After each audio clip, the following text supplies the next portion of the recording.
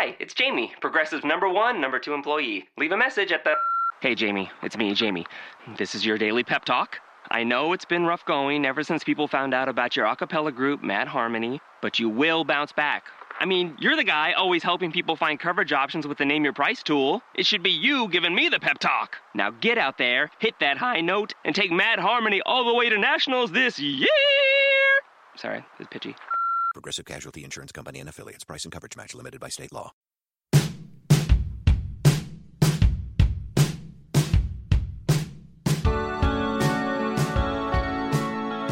So let's go. Welcome back, everyone. This is the Bless You Boys podcast. Bless You Boys is your home for all things Detroit Tigers baseball, the SB Nation platform.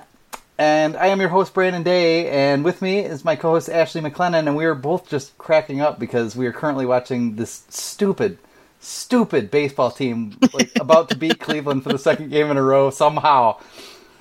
I just watched Andrew Miller melt down on the mound, and I don't know what's happening. He shaved. He did shave. That's a new development, apparently. I don't know who let him do that when you have a beard as majestic as Andrew Miller's. He just has one of those faces that just looks right with facial hair. Yeah, he looks weird without it. It's sort of like Alex Wilson. Like, when Alex Wilson shaves, it's like, oh, bro, no. Yeah. You gotta grow that back. Like, what is you doing? Yeah, you lost all your mojo on the mound. Apparently somebody was telling me that apparently Andrew Miller's kids didn't recognize him. And I'm like, I don't recognize him. Tell him to grow it back. I know. Mickey Callaway wouldn't have let that happen. What kind of ship is Terry Francona running over there these days?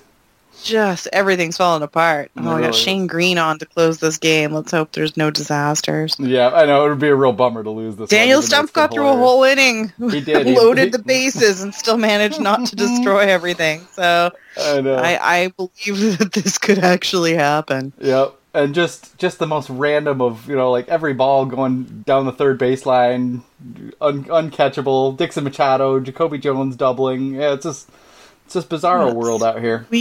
Weird baseball. Uh-huh.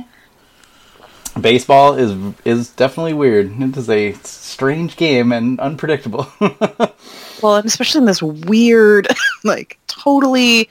I don't think anybody saw the AL Central turning out the way it has this season. It's just... I don't even know what to make of it. It's like a battle of who wants to be worst. And somehow, as a result, the Tigers are coming out on top. Yeah, I mean, the Indians have been just kind of a weirdly mediocre team in all sorts of ways. And everybody thought the Twins would be good, and the Twins are just kind of we got nothing. Royals are terrible. White Sox are terrible. The Indians are so bad that, and they're still #1 in the division, but they're so bad that I've wanted to write a piece, and I may do this week still. It's almost unfair if the Indians get to go into the postseason just because of how bad the AL Central has been. There's so many other teams ahead of them in other divisions, miles ahead of them, that it's just insane to me that we're not really, I know so much can change in the next, 120 games that we have to play, but... Sure, but they definitely look like that team that could just, blow up the whole wild card system. Why did you guys get in when you're this terrible and you're playing... Yeah, it's here's the games. Indians getting to go, or even, hell, it could, you know what, honestly, I could imagine a stranger scenario than the Tigers somehow ending up at the top of the division the way that the AL Central's going. Yeah.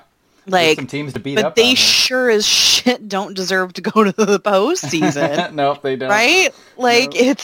It's such a weird thing. It's been a weird season. You look around and there's 3 teams. There's Houston, Boston, and New York, and they all look like just absolute monsters. And then everybody else is kind of this weird mess. The Angels are kind of good, and the Mariners were kind of good, but that problem got fixed. Oops. I'll be switching to that game next, but yeah, that's a dicey story. It was already bad enough with Cano getting the handbrake off poor Blaine Hardy. Yeah, Blaine Hardy with his preemptive justice in Minority Report fashion. Yeah, poor he knew Blaine what you Hardy. did. Got so blamed for that from Mariners fans for breaking Robinson Cano's wrist. I actually apologized on his behalf. I feel terrible about that now. I take it back. I tweeted that because I have an anxious personality. I do have anxiety, and weird things trigger anxiety. Like I know anybody out there that suffers from anxiety knows exactly what I'm talking about. Like you feel guilt over things that you have no control over. It's also called being Catholic. Well, I have the agnostic version of that, which is what they prescribe Xanax for. Yeah. I think every woman in my family suffers from some form of anxiety in that regard. Yeah. All day Sunday after this happened, I spent like hours and hours feeling for Blaine already breaking Robinson Cano's hand, and I like felt bad. I know. I did feel bad about it. I did. Yeah. But as it turns out, Robinson Cano is a dirty cheater. Bad cheater. Yeah. And I've been talking with a lot of people about this, saying it is one of those things that has a weird amount of nuance to it. But at the core of it, what it does come down to is that he's been busted for PEDs. He hasn't tested positive for the PEDs themselves, but he's tested positive for a diuretic that is most commonly used to mask or flush the system from PEDs, basically. Yep. And so what he's claiming is that he was prescribed this medication from a Dominican doctor for a pre-existing condition. And I grant you, we have a doctor on staff at D-Rays Bay, and he was like, yeah, you use it for kidney issues, for heart issues. There's a ton of things that it can be used for. But as we all talked about this, any medications that a player is on have to be disclosed to a club because a lot of things can show up. Any pre-existing medical conditions, especially something like a heart condition, would absolutely be something the club would know about and know the medications that somebody was on. Oh no, sorry. Yeah. Shane Green just massively overthrew a pitch to first. God damn it. Yep, there's two outs, but there's also Rajay Davis on second base, which is not good. Rajay can score on a wild pitch from here. Oh, yikes. Sorry. Anyway, so he would have had to have disclosed all this. They would have known that he was on this medication if it was on the up and up. And Robinson Cano is not a young player who just got tripped up by some rules he didn't understand. He's 35. No.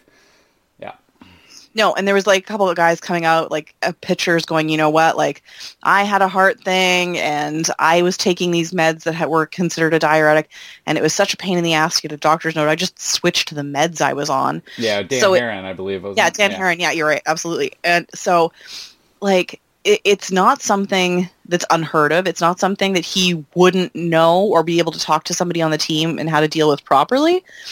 So there's just so much fishy about his explanation. Yeah, exactly. Because, see, that's what I'm going to come back to is that, I mean, if you have some kind of pre-existing condition, then why aren't you telling us what it is? Like, you know, don't just if you say, were innocent, you would be out there. Condition. Yeah, you would be out there doing everything you could, you know, to make your case. And he's not doing that. In fact, the reason he dropped his appeal is because he's injured anyway, and the whole thing just lines up better for him to start the suspension right now. Yeah, I'm just not buying any of this. I mean, I'm an MMA fan as well, which has been obviously, you know, it's just rife with steroids and performance-enhancing drugs, and kind of has from the beginning. And I've just heard all this too many times about the diuretic and how, you know, you needed it for something else, and some random Dr. Benway, if anyone out there is a William S. Burroughs fan, you know, type doctor who's, you know, 90 years old and just an old script writer from the old school, who'll just write your prescription for whatever you want, you know, whatever you want down there. Yeah. Somehow got a hold, like, this is the Dr. Robinson Cano, you know, with his $300 million contract decided to go to. I mean, it's all super fishy, and the fact that he didn't just come right out and admit it is just even more annoying. I don't know how you feel about, like, we haven't had a steroid conversation in the past. Like, how do you look at, like, guys like Bonds and Clemens and McGuire? You know what? I'm of the pro Bonds in the Hall of Fame school. I don't honestly care as much as some people do about the PED thing. Yeah. But John Turpin from Lookout Landing made a really solid point in the post that he put up today. Shane Green just got out of it. Good job, Shane Green. Okay, we won. Thank God. Wow, we're up. All right, that's 2-0 on the Indians this series. That's just ludicrous. Okay, I'm sorry. Go ahead. My feed's behind, so he's still at an 0-2 count right now. Thanks, MLB TV. Yeah, I know. God, and the ball gets away. I hate everything. Yeah. I'm glad to know that this ends well. Yeah, but okay. From the future, I appreciate your message. In Canada, all our games run 10 minutes behind. Oh. No, it's really like a minute behind, but it still sucks when I get all the notifications on my phone. because it ruins home runs for me all the time. Yeah, everybody's shrieking, oh! Well, no, it's just like my phone will buzz and I'll be like, no, I know somebody just hit something. So I have to mute games all the time. You know what? I'm not... John made this great point in his post for Lookout Landing about the Cano thing, where he said it's not the PEDs that bug him so much. It's the lying about the PEDs. I hate this notion that anybody thinks that we're stupid enough to be like, oh, oops, diuretic, didn't know. Like, Cano's been in the game for, 10 years? Like, he's been around a long time. He's friends with guys like Nelson Cruz, who he's seen go through this. Yep. He played alongside that New York team where you saw guys like A-Rod get real bit by the biogenesis thing. Yeah, in the absolute media cooker that is New York. I mean, he's been through all that. So he of anybody knows exactly the scrutiny that goes under these things and how closely they watch it. So I don't buy for a second that he would take something without telling the team about it unless he knew it was sketchy. Yeah, and I mean, I understand there are people out there making the argument that, Robinson Cano has a guaranteed contract. He was basically a bona fide Hall of Famer, who didn't really have to do a whole lot more probably to get in. So why would he screw everything up this way? But, you could say that about just a host of athletes over the years. Like, it really doesn't make any sense. I don't think the average person understands what it's like to be an elite athlete and to feel those skills, kind of slipping away and feel yourself losing it. Kudos to, guys like Albert Pujols who just sucked naturally for a few years and, did the best they could, and then you hold on. Like, you can say the same thing, like, why would Cano need to do it? But then you look at guys who are like 7+ years in the minors getting their call up and they get busted. Yeah. Like, I mean, some of those guys I can understand. Like, yeah, they were desperate. They were desperate to finally make the jump. But yeah, but then at the same time, they're not going to be hanging around long, and they know that. And there's no real benefit in any way to doing it because they're testing. Yep. Like, I think Kevin Kiermaier was joking in the off season that he got drug tested so often in the off season that he offered to let the guy stay at his house.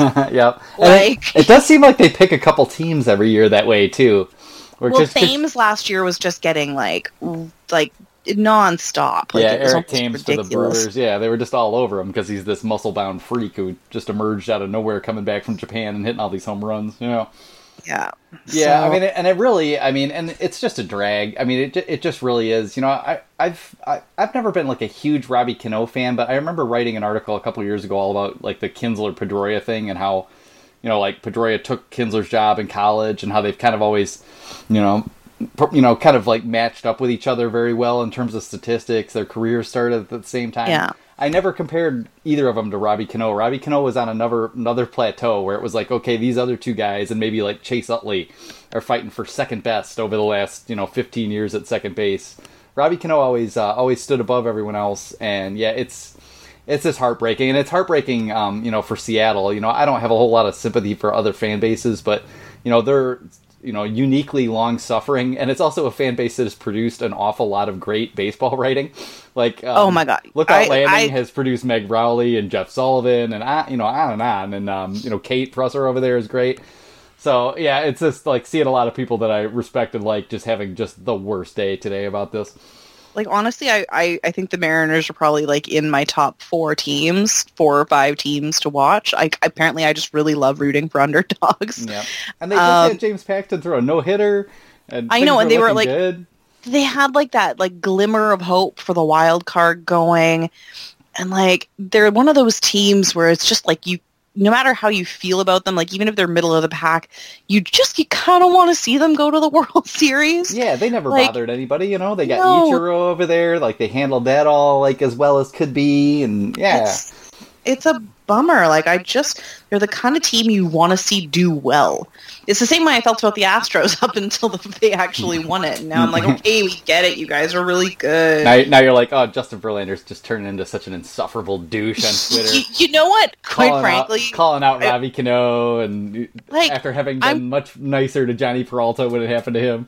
I'm kind of over Justin Verlander. I'll never be over him, but he does have a douche factor that's definitely growing. I want him back. Like, don't get me wrong, I would love to have him back on the Tigers, but like, he's definitely got this like kind of shittiness going about him right now that I'm just... I mean, he just needs to shut up, right? Like, he just needs to shut up about baseball things. Like, you won your World Series. You don't have to be, like, Mr. Veteran, wise sage commenting on every fucking thing. I just find it interesting that he had a comment on Cano within 3 seconds, but still never said anything about Trevor Bauer. I know. Like, Bauer called him out almost specifically, like his entire pitching staff. Yep. And not a word. And and what's interesting is that you could argue about Garrett Cole, but like, there's no argument that Justin Verlander needed pine tar or anything. He could have just smashed Trevor Bauer, you little chump, but he let that one go, and then this one he gets on about. But although I have to say, like, he and Max Scherzer have both been these guys kind of all along, like just ragging on the steroid users. People are bringing up that Johnny Peralta comment, and, rightly so, because he did kind of take it easy on him, but he and Max Scherzer, I remember both, like, many times, like, weighing in on this, and, with disgust, at the players cheating and stuff like that. So, yeah, I mean, the whole thing is just terrible, and Robbie Cano, attitudes might change down the road, but right now, I mean, you kind of look at him suddenly, like, on the outskirts of the Hall of Fame voting, like, he's going to have a lot of people who are sort of, like, kind of looking at him out of the side of their eye. And I don't blame him, because for me, Barry Bonds should be in the Hall of Fame. That all happened before they even, put in any good testing. So I just don't care about PEDs from the steroid era. I care now because there's testing. There's a whole protocol. You all know better. You can't make the argument that like, other people are using and, they're making me look worse than I am. Like, none of that flies anymore. So it's just super aggravating to see a great player go down like this. Yeah, I don't know. I don't know that it's actually ruined his Hall of Fame chances permanently. Like, I've seen some pretty good points. It's going to be over 10 years before he's eligible. That's true. And you'll have kind of a new guard coming in at that point. Are we going to say their opinions don't matter because those guys are all going to be dead by then anyway? No, but sorry, I'm going full White House on John McCain there. That's dark. What that is. But I do think you may see some shifts in attitude. Yeah. And I think you may see some younger guys kind of in that BBWAA voting range, guys and gals, because there's like obviously... Us? Yeah. Yeah, well, yeah, no, I mean, us? people... We don't have... We're not BBWAA. We're better than they are. That's what it is. I'm IBWA. Oh, that's just sad. I paid my $75, Brandon. I know. Yes. I'm going to leave that alone entirely. Yep. You know what? So is Ken Rosenthal, so I don't care. It's fine.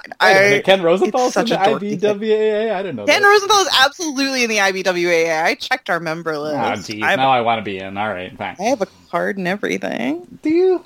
I do. Oh, they send it to you. Okay.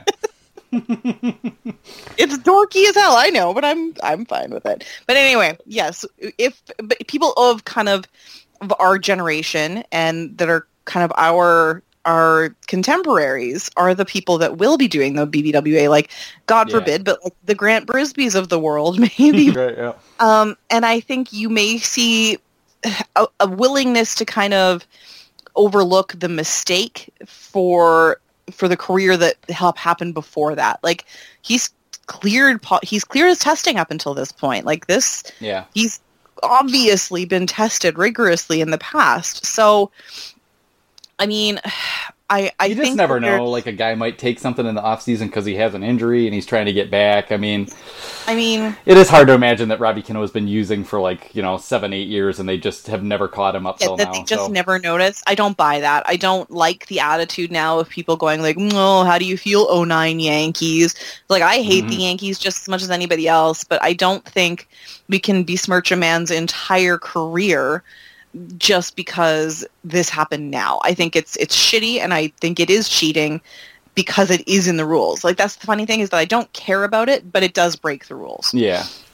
And the problem is, like, I don't care a lot about it either. It's just that there has to be, like, I just want there to be testing and rules, and then, if you can get away with it, otherwise, I really don't care that much. I'm in the same vein as that, because, I mean, it could all go too far. I mean, you could see that if there were no rules on it, like, who knows, people who have plenty of money, here's- like Verlander, like the the Scherzers of the world, like those guys could be getting their blood spun and EPO and and all that stuff just all day long, and it isn't fair. But the argument I've always made is that no one takes a look at the fact that the ways that surgery has changed the game and how this is going to affect the way we look at the medical ethics of this going forward. Because there's all these pitchers out there who if you want to take the natural baseball player, they naturally blew their elbow and their shoulders out. And then they get cadaver ligaments, and and ligaments moved from other parts of their body, and then they get to come back. Nobody gets to come back from being 34 and just having bad knees. You can't take performance enhancing drugs or HGH or something like that, and rehab that stuff. But pitchers can get put back together, and I don't know what the calculus is there. I guess it's a repair, and it brings you back to whatever your natural state is. I don't know if that argument is even made, but if that's the argument, then the same argument should have to hold true for older players who, okay, you're 35 now, you get to take roids until you retire. Let's just see how you do. Yeah, to balance you out. But I mean, I look at a guy like Johnny Venters who had 3.5 Tommy John surgeries or something like that, and he's pitching now. That guy's got a cyborg arm. Yep. Let's be real here. So, and I mentioned this. All these guys should be naturally selected out. All these arms, that blow out. Like, that should be it. And these hitters shouldn't have to deal with them, but they do. So, and I look at it like I mentioned in our Slack channel today that I had interviewed the head athletic trainer for the Dodgers ages ago. For a book I was writing, totally unrelated to baseball stuff, but I was interviewing her for some other stuff, and I'm like, how does it work with something like a painkiller?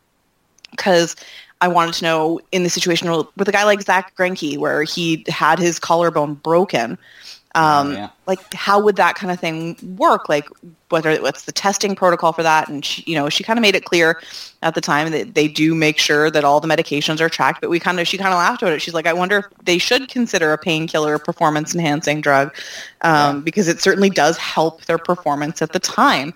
Cortisone shots and swollen joints. It's like, where do you draw the line on what is and isn't okay, is my question. And I really don't think we've really had that conversation. Like, all that stuff I was just talking, you just don't see, this discussion, happen at the highest levels of the game. Maybe it does. Maybe in closed rooms somewhere, Joe Torre and, Jim Leland and Rob Manfred are all together with, owners and whoever else, debating this all out, but I just doubt it. I think they prefer all this to just kind of go away. And they're too busy giving people citations for wearing black shoes and Venezuelan armbands, which is the other stupidest fucking thing in baseball right now. I know. You see MLB do something good, figure out that, okay, we shouldn't just fuck the pitching ninja over. We should integrate him into our team, and then the next week it's all oh, we don't like your shoes. Those aren't league approved. And so for anybody that isn't aware, they're citing players for having shoes that are having cleats that are not at least, I think, 51% team colors. So anything within team colors is okay, which is why you see guys on the Tigers wearing the bright orange and stuff like that at away games. That's fine because it matches colors. But I think it was Mike Clevenger from the Indians got cited because he had gray cleats with a pink design on them that had been custom made for him. And then Ben Zobrist from the Cubs got cited because he wears black kind of PF Flyer style shoes. That's an homage to old school, the old school stuff that guys would wear out back in the day. Yeah, 70s, 80s, Exactly. He's just respecting the game with that. And he got cited because they're black, and there's no black in the Cubs uniforms, obviously. And then somebody else got cited today, so they're really cracking down on this. And then and there doesn't seem to be any advertising contracts that are being violated by this, as far as I can tell. So, that you could understand if there's, if it's all contractual with various, shoe manufacturers, but that's not but it. Bryce Harper was allowed to wear Louis Vuitton cleats because they were the right color. Yeah. And that was fine. But then Wilson Contreras from the Cubs, the Cubs catcher. Those were also sweet, by the way. Okay. Yeah, those were pretty sweet. But Wilson Contreras got dinged today for wearing his Venezuelan arm sleeve. Yeah, that he's been wearing all season, and I'm pretty sure Jesus Sucre from the Braves and a couple other guys have a similar thing. And a really the part of me that doesn't believe that anybody is just doing things for the rules and is that everybody's kind of doing things to be a dick. genuinely believe that this is kind of the MLB's way of sticking it to the MLBPA. Yeah. For all the shit that they went through in the off season. Which is funny because the MLBPA did little other than roll over and show their belly and beg for belly rubs and treats. Yeah, and I mean, pretty it's much stupid, got taken to school over the past year and a half. I feel like because of the conflict that was created between the two parties in the off season, they're being real sticklers for some stupid shit. Yeah. And it's like, oh, you don't want to like work with us, then you know what we're going to do? We're going to start issuing fines for weird-looking cleats. Yeah, and it didn't really start, like, right at the beginning of the season. It's really been, like, this last week. It just seems like they've been on an absolute, mission to bust all these dudes, which is just weird. And it's so stupid, because if the idea is to, like, sneakily have vengeance, the MLB is the one that's looking really dumb here. Yep. Like, who cares what color somebody's cleats are? Like, if they're not covered in, like, really like inappropriate like nudie artwork or like graffiti or something, racist nonsense, I genuinely do not care what a man's cleats are, and 99% of the time I don't think anybody on that field notices. Yeah, for sure. Like, who cares if Ben Zobrist is wearing black cleats? You can't tell the difference. Yep. It's so dumb. Yeah, and it really, I mean, you probably put it best there, just looking at it as like a power play to kind of come back at the union and take some shots at the players. And because that was the statement. Goofy. That was the MLB statement saying, oh, well, you agreed to this with with their last contract negotiations. Yeah. So take it up with the MLBPA. And I'm like, oh, are you guys kidding me with this? I know. So, there's the bad and the bad. The league is being stupid, and Robinson Cano was stupid.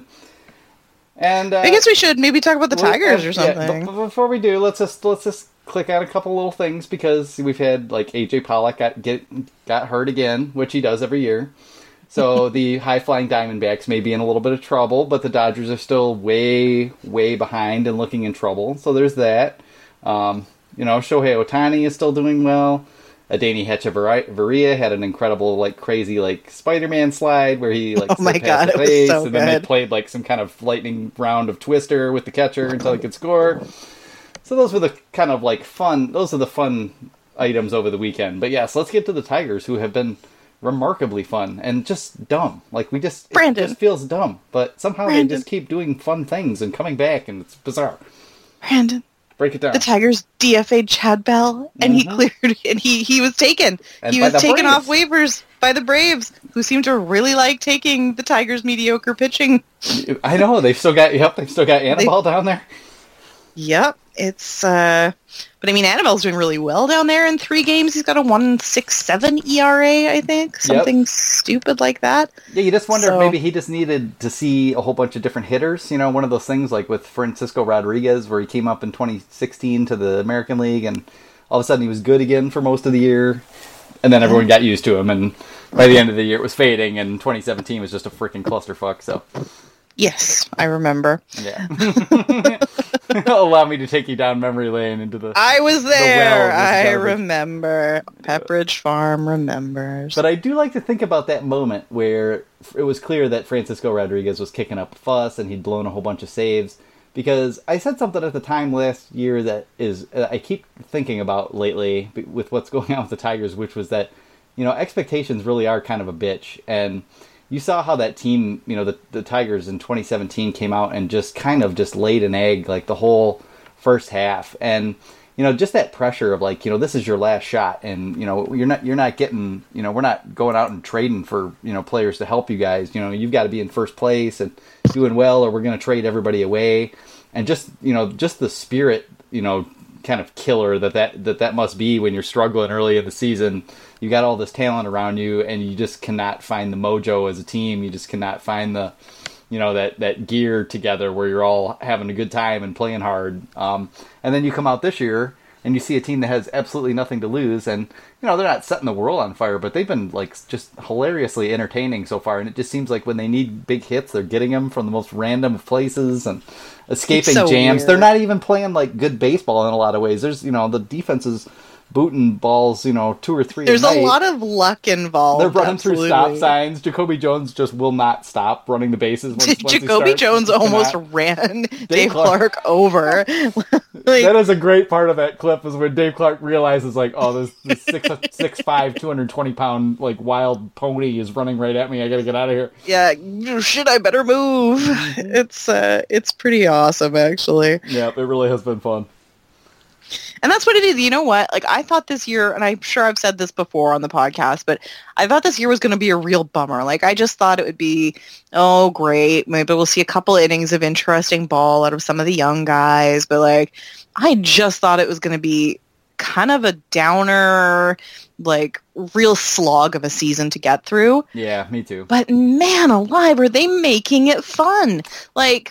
I saw the score for the game today because I was out doing some stuff and I got home around the 5th inning and I'm like, yeah, that's about right for an Indians-Tigers game, but I'll watch the end anyway.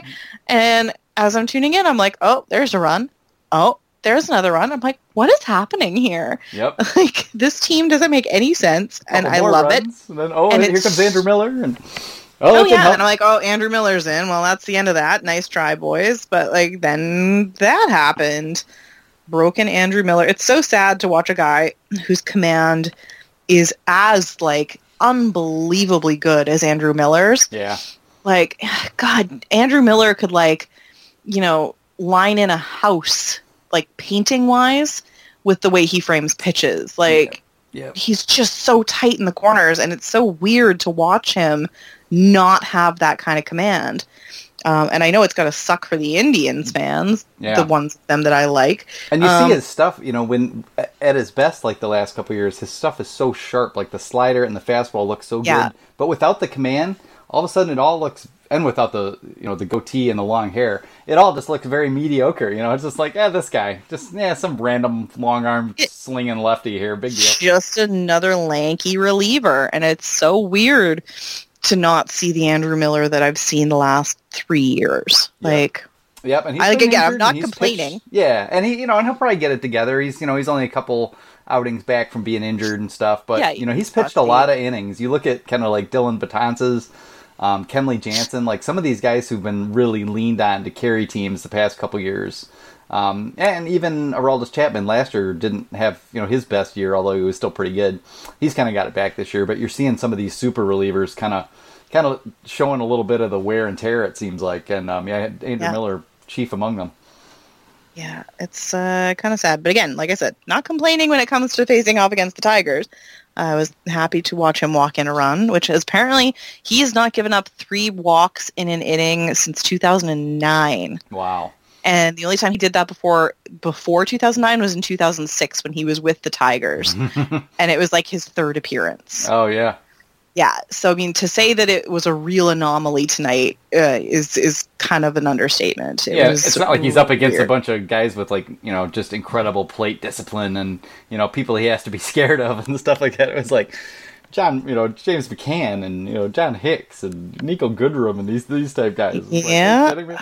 Although Nico Goodrum is so hot he's on right a now. 5 or 6 game hitting streak now. Yep, got 3 home runs in the past 4 games, I think. Yeah, he's been hot. And Jacoby, just seems to keep getting it done somehow. His average hasn't gone up that much, and he's still, the strikeouts have kind of gone back up to 25, 28%, where you kind of expect, and he's not walking. But he's still just hitting the ball hard everywhere. It seems like even games when he's, he goes 0 for 4, he lines out to right and center a couple times. Still seeing some good contact from him. So, it'd be nice if Nico Goodrum could play defense without booting it all over himself. But since Dixon Machado can't stop booting it all over, you might see a lot more Nico Goodrum for a while. Yeah, we'll see. With Jamer, that's the other thing we should probably mention. With I know the injury. Ugh. Yeah, Jamer Candelario is on the DL now, which is, and I'm going to talk about this more this week. I think it's a smart move. I'm really happy the Tigers are doing it, but it sucks from a perspective of having to put one of the best hitters on the team on the disabled list. Especially the young guy who kind of represents the future maybe more than anybody, yeah. And it's a tough situation because right now I think he's 10-day DL. But the thing is that they've pretty much made it a given that what's going on with his wrist is something that's going to need surgery. And he's been playing in pain, I think, since the beginning of the year. And it's not something that's going to heal in a 10-day DL stint. And they knew about it even before we traded for him. So he's had it for a year, yeah. Yeah, so I mean, it's one of those things where I'm really hoping that the Tigers kind of make the smart call in lieu of what the player and the fans want. Like, just give him the surgery now and hope that he's better by spring training next year. Yeah, I mean, the only problem, though, is that, the more I hear them describing this surgery, it seems like it's just super tricky. Like, when you get deep into the wrist with all those little bones, the hamate, and all those other little bones in there, this piece of cartilage and tendon and ligament and everything what is it called? The triangle fibrocartilage complex. Like, apparently this surgery is, like, pretty complex, and it's very easy for it to take, like, a year to heal from, and you might not really see, the benefits that you hope to. It may really never kind of go away. He's been hitting with it anyway, but it's annoying because it's one of those injuries that starts to sound like it's going to be, something that he kind of has to deal with his whole career. I guess. Yeah. I guess Carlos Guillen had to kind of deal with the same thing, although Carlos Guillen had enough knee injuries where he probably had plenty of time to rehab the wrist as well. So, but that was kind of a drag, and and it kind of comes at the end of a whole string of injuries, from Daniel Norris needing surgery to Miguel Cabrera going down with the hamstring, and Leonys Martin went down with the hamstring, and Jordan Zimmerman went down with the shoulder impingement, and then somehow Alex Wilson tore his entire plantar fascia. Plantar, he's got his fascia. Yeah, I got plantar fasciitis. I should know this. So do I. Yeah, we're old and walking hurts. So sometimes you wake up in the morning and your feet are dead for a few minutes. Oh, I know that feeling so well. Limp your way into the kitchen to get your coffee. Yeah, I still blame one particular night when I was delivering the mail, when I was a mailman in another lifetime, like way out in the country, and it was just 4 degrees all day long, and by the time we all got back into the shop, it was 7 at night, and I was just walking on these 2 wooden stumps. I think I have some deep-seated frostbite issues that are just deep in there. Oh no. But no, it's probably just the damn plantar fasciitis, so. Yeah. So, it seems like a lot. And what's funny about it is that with all those guys out, you wouldn't expect the Tigers to be doing what they're doing. Yeah. And yet they're still winning games. I mean, you had Castellanos on the bench for a couple days as well, and the guys were still doing fine. And we've got guys like Pete Kozma in the lineup, and I tweeted this weekend that Pete Kozma looked like he time traveled here from 1994. And it's just these weird guys that we're seeing in the lineup right now, and yet somehow they're still beating the Indians 9-8. Yeah, and you look through a lot of these guys' numbers aren't particularly good. It's not like they're all just on fire. They're just getting timely hits. It's just the damnedest thing. You look at our bullpen and look at the ERA and the DRA. It's now we've got 2 relievers who are worth a damn, and we've got a couple starters who are okay, but guy like Blaine Hardy, who's now one of our starters. Yeah. And I suspect we will see him in the starting rotation again. He had a fine outing on Sunday. Full disclaimer, we are big fans of Blaine and Nikki Hardy, so I fully blame Nikki, and I don't know if she listens to our podcast, but I feel like my fangirlness of Nikki, just because I just want to hang out with her because she's a super genius. I know, she's really smart and super cool. She's just a really cool lady. Yep. She was on the broadcast tonight, which I thought was kind of cool. Yep. Doing a little behind the scenes chatting about how she and Blaine like World of Warcraft, which I thought was pretty cute. But I think her presence, and she's actually part of the BYB community, which is really cool. She comments sometimes and has written a couple posts for us. Yeah. And I think that definitely gives us a little bit more of an invested interest in Blaine doing well. Mm-hmm. But we also need a lefty. But we need a good lefty. Yeah, You're right. And he had, I think, a really serviceable outing on Sunday. He gave up, 4 runs? No, he gave up 8 runs, but... It wasn't that bad, was not it? 8 runs, 8 hits. Yeah, sorry. okay. Yeah, that was my bad. He gave up 8 hits, but in all, it really was a decent showing considering what some of our other starters have done. Yep, it was just a first start this year of only went 5, innings-ish, but, gave up 1 or 2 runs, just didn't break somehow. I thought it was so sweet. after the game, Gardy was saying when he went out to take the ball away from Blaine at like 5 points, like in the fifth, that Blaine's like, I couldn't even go 5 innings. And like Pete Cosmo's like, dude, you're a reliever. Like, you did fine. So I thought it was pretty sweet that he kind of like got down on himself for not going as far into the game as he wanted to. That's getting cocky. That's because Blaine Hardy put together like 5 of the most dominant starts you'll ever see in AAA. Oh my god! Like what, he had like an 0.73 or something ERA. He struck out 10 a game, like in 2 different games. Like, this is not the Blaine Hardy we were familiar with. And I guess he got to work on some of his other stuff, working as a starter. And yeah, it's kind of interesting to let a guy try that. They tried it with Alex Wilson in spring training, and that didn't go so well. But for Blaine Hardy, it seemed to kind of rejuvenate him a little bit. Like, you almost got you did get DFA'd. Your whole career kind of could have started to go down the toilet, and instead they gave him starting role, and bam, yeah, who knows? Yeah, I'm here for this story. It's one of my favorite things this season, and I fully admit to being really biased about Blaine Hardy. I like the Hardys a lot. Yeah, we've always been fans too. Yeah, they're just kind of friends of the site in general. So yeah, so I mean. But yeah, it's one of those things where it's kind of a cool story to watch.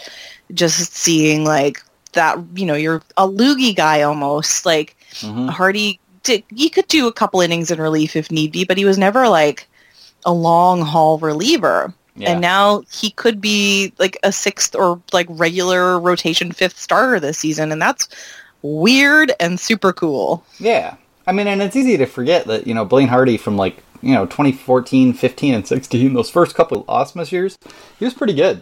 I mean, yeah. he was a very solid loogie who could handle more than that, and that kind of like fastball upstairs, even though he doesn't have particularly good velocity, that and a pretty nice curveball, like that was a pretty good combination. And he seems to have worked on his changeup and his slider a little bit, and yeah, we'll see how it goes.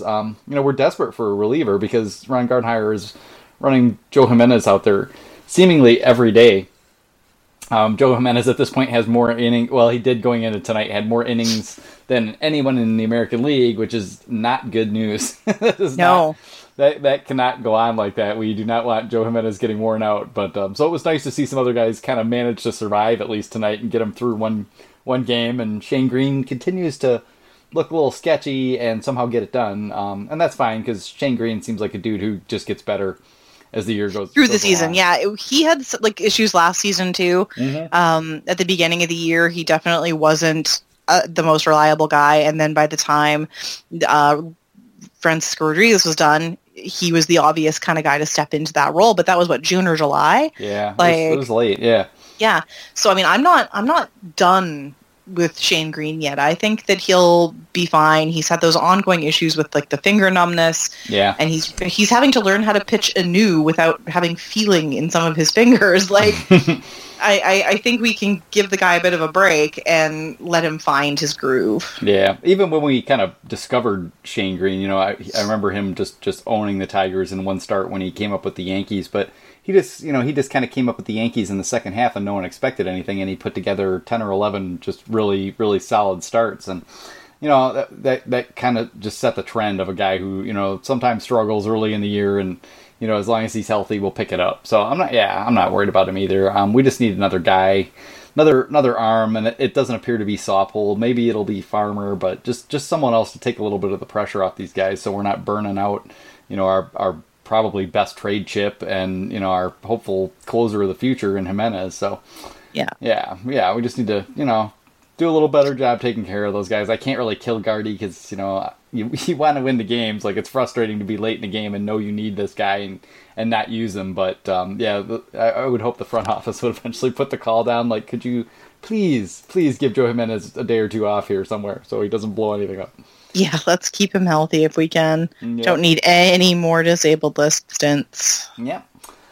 But yeah, by and large, like, the Tigers just kind of continue to play okay. Like, we haven't seen, great starting pitching. We haven't seen, great relief pitching. They just kind of keep getting it done. And, Michael Fulmer hasn't been real good yet. He's been, kind of solid, but not like a good pitcher at this point. Like, he's still having these outings where he kind of loses his command.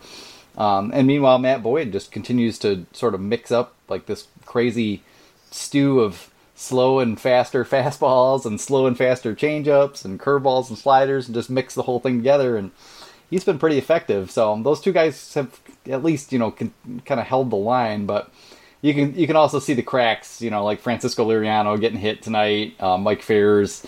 It's hard to kind of see that holding up. So, this may all just be a pipe dream, and a month from now we're looking back, 10 games at the Indians and like, oh, what were we thinking? But so far, it's been entertaining, and that's all we could ask.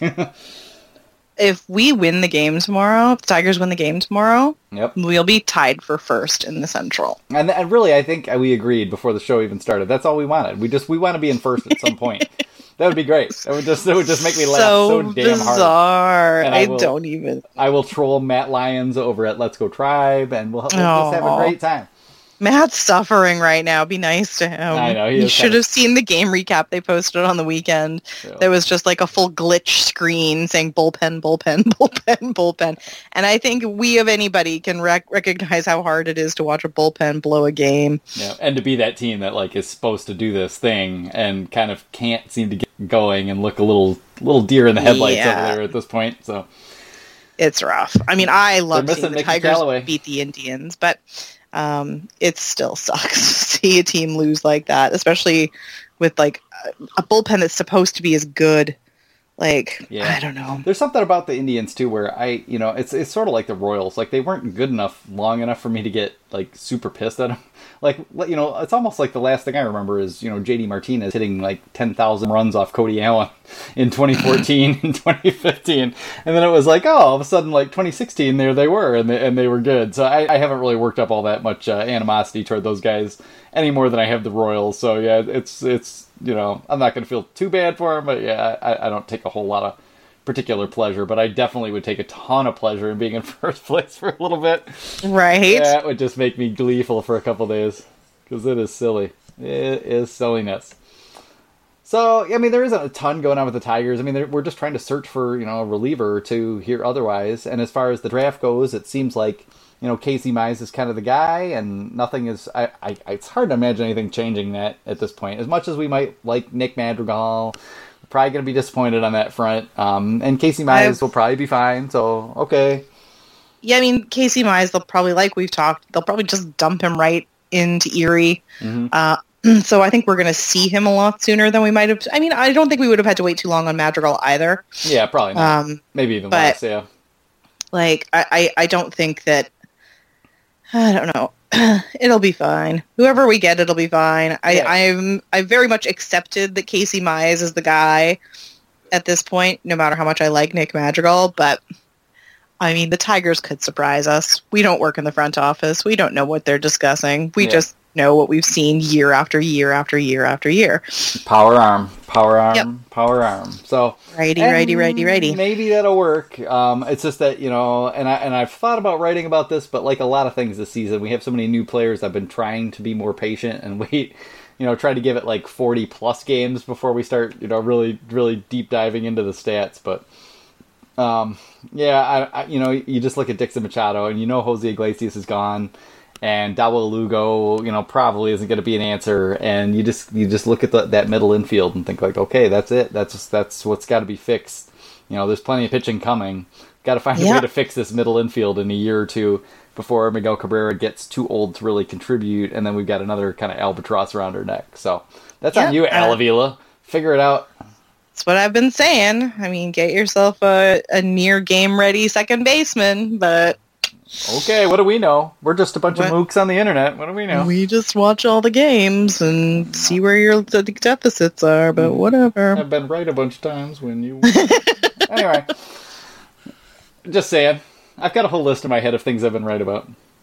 I need that list. It gives me confidence about the things I've been wrong about. I'm assuming you do not also keep a list of things you've been wrong about. I don't need a list of those because they're too present in my head. Those burn on me a little bit. But yeah, so we'll just have to kind of see how those guys play it all out. As far as the minor leagues going right now, like I know everyone's out there like Kristen Stewart. I don't care who you have to get off this goddamn team. I want to see Kristen Stewart come up and just mash Oh dingers. my God, people are obsessed. Yeah. Why? And I want to see him come up and mash dingers too, but he's a defensive liability. Like, maybe let's not burn a year of his... No, I'm told Lynn Henning says he's fine. Everybody says, you know. Oh, well, that's great. Yeah, okay, cool. Lynn Henning totally knows. But I know. I'm in a tough spot with Lynn Henning because I like Lynn and we talk, and then sometimes he'll just make these crazy team friendly. I just had lunch with Al at the at Tejaste, Brazil downtown, and now I'm all just stoked about these things. Lynn is a great guy, but he's drinking the Kool-Aid if he thinks that Christian Stewart's not a liability in the defense. Yeah, like if he's not going to. As Nick Castellanos, we'll be damn lucky. That's all I'll say. Yep. Yeah, absolutely. That's the best you can hope for defensively. Yep. So cool if everybody's just gung ho to see him mash dingers, and then also give up a ton of long doubles. Yeah. Because he can't catch a damn thing. Sure. Let's do that and burn an option while we're at it. Yeah, that's the real thing. Like, there's just no reason. There's just no rush, people. Pretty just chill out.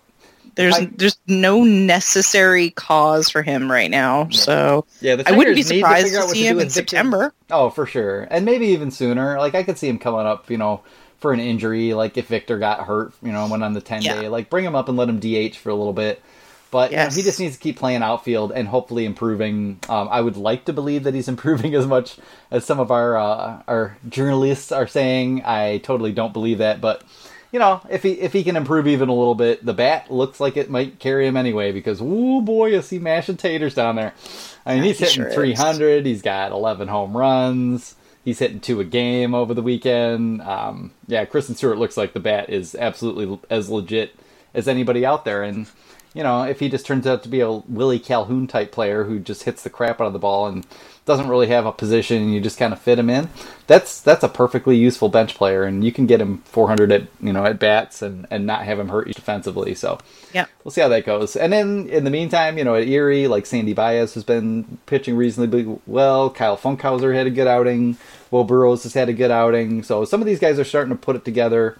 We'll see Matt Manning and see if he can come back after the last outing he had, which was frickin' killer, and put 2 in a row together. That would be nice. Alex Faedo has been kind of a disappointment, but I have a lot to say about that, and I'm not going to do it here. We'll just kind of hope that he can kind of right the ship there, because he had a lot of success in college, and you just kind of have to give him some time, I guess, and see if he can figure out a way to deal with these high A-ball hitters who we expected him to just carve up left and right. Hasn't happened yet. Yeah, well, that happens when you take just fucking righties in the draft. Sorry, righty.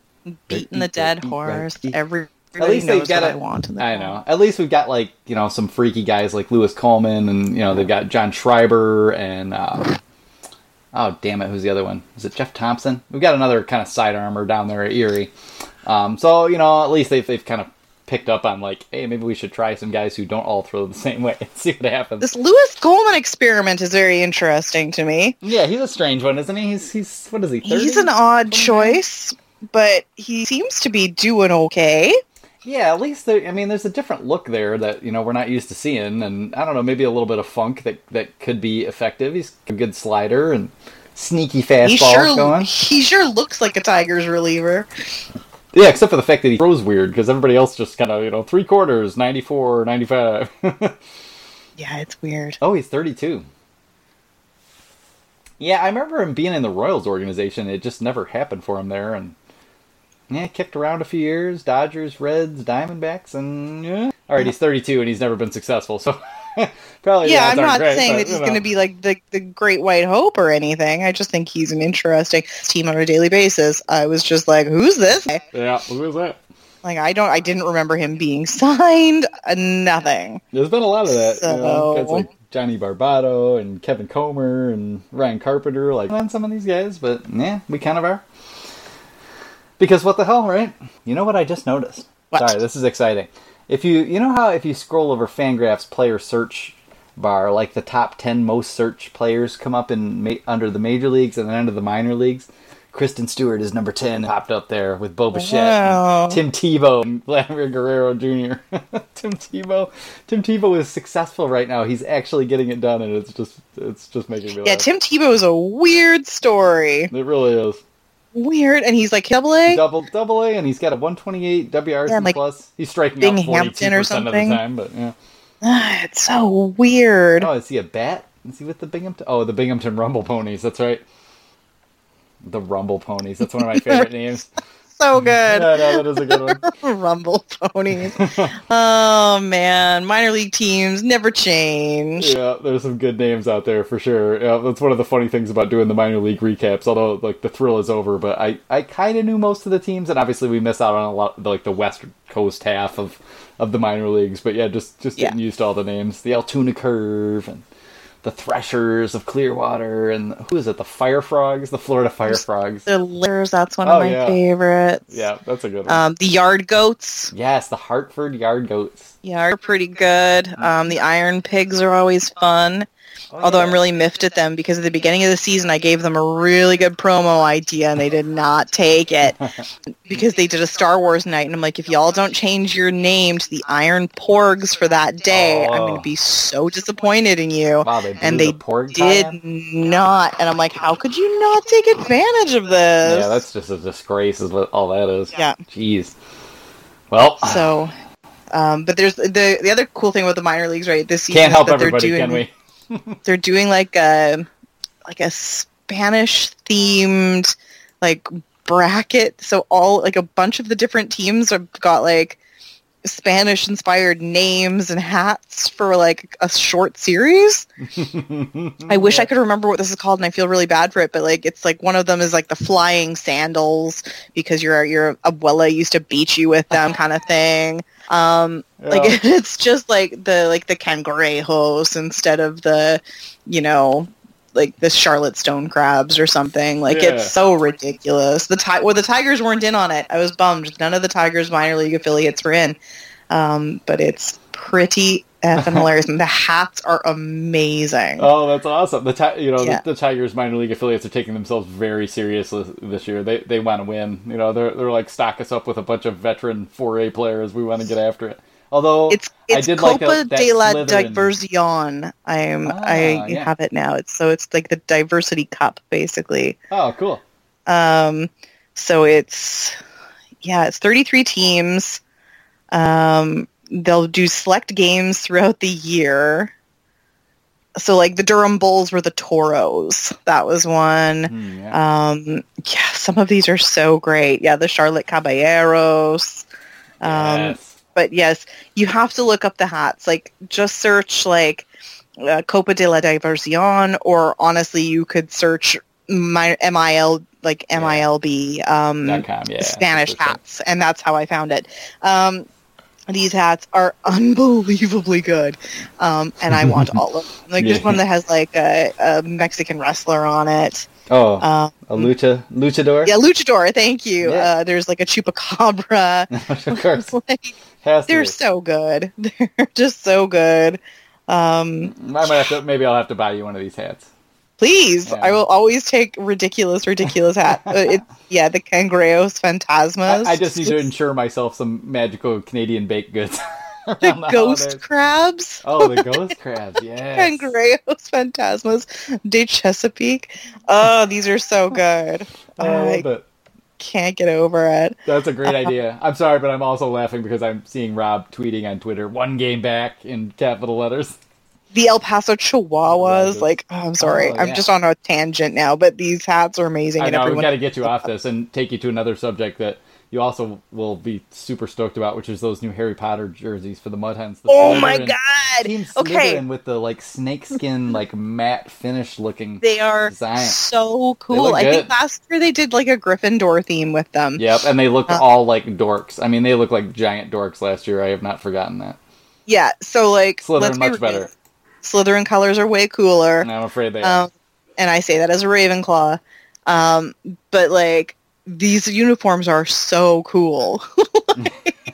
They're as cool as something that's as nerdy as Harry Potter Night can be. Yeah.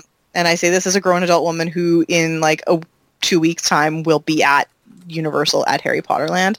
Yeah, I'm super into it. I'm so excited. Oh, that's cool. Yeah. Yep, I love when they do this kind of thing. It's it's just super fun. Not to mention, obviously, it's a whole excuse for them to sell a whole bunch of this, and then we understand this, but merchandise is cool. We're into it. So, good job. Good job, M-I, tiny I-L-B. It's in the mini eye. Good job, the mini eye. All right, I have one final topic tonight. Because we're about an hour in. Okay, so the United States Supreme Court has struck down some of the bans on legalized sports gambling that had allowed Las Vegas all this time to basically monopolize this whole industry. And we don't know what's going to happen. I don't know if there's going to be, like gambling at machines at your local bar. I don't know if you're going to have to go to a casino. And, if I'm going to have to go downtown Detroit to like MGM or something to put down some sports bets or what the deal is. But how do you feel about this? Does it just make sense because Las Vegas has always been able to do it? People can go on Bovada. I do not bet very much. The only bet I have made of any substance in recent years was that I bet Verlander to win the Cy Young in 2016, and I put down like $300, and I was set to win like I can't even remember how much. It was too much, and it's best I don't even think about it because I was so pissed that night. I was madder than Kate Upton was, but so. Would you be someone? I don't even know what the rules are in Canada, but would you be someone? Well, we who have would sports bet? betting here. Like it works the same way as lotteries do, and I don't know if it's like just football exclusive. I never bet on sports because I don't understand how. Mm-hmm. The concept of over under. I think Cody from our site has tried to explain it to me like 70 times, and I still use it wrong in like just like peripheral speech. I'm just like, what's the over under on this happening? And Cody's like, that's not how that works. It's because engineers can't explain anything; they can only do it. And I'm like, I don't know. I just like saying over under. But like in Canada, you can bet on things like football and that sort of thing, and so that it works like at a lottery kiosk. So that's all you do. You go in and you enter your bet the same way you would if you wanted like a quick pick for like the Powerball or something. Oh, really? Okay. And it's pretty basic. You just fill out a sheet and pop it in, and it's just handled alongside regular lottery. So I would expect that that's sort of what they'll do in the States. Yeah. Is that you'll just get cards that you fill out and you kind of place your bets accordingly. It's going to be interesting, just because you just don't know how things are ever going to go in the States. Oh God, the licensing could all be locked down to just like a couple certain places, or it could be just open, wide up. I really don't know. And because this ruling just came down, like even the states haven't really thought about it. It's just a fact of like just like the spread of legalized marijuana, via state law as opposed to federal law. Like, there's just all this damn money, and it's all going into the black market, and the government never sees a dime. And they're finally wising up. Like, the government. No, and I agree that, but that's pass on all this money. It's a similar kind of idea. Like, they're legalizing marijuana nationwide here this summer in Canada. Woo! Trip to Canada. Ow! Yeah. Woo, who cares? We're the New Amsterdam or whatever. It's not going to be like that. Me and Jacoby Jones are coming to Montreal. No, but like it's one of those things where I really do wish they'd almost taken longer on it before deciding to say, yeah, we're going to do this, and to kind of figure out how they're going to make it work, like the legalities of like where it will be sold, what the legal ages will be, how will growers do it, and how will it impact, and et cetera, et cetera. I wish they'd taken a year longer. Like, I know people are going to do it anyway, and yes, it's great to like decriminalize it and make it legal now, and yes, cool, we're going to be making taxes off of it.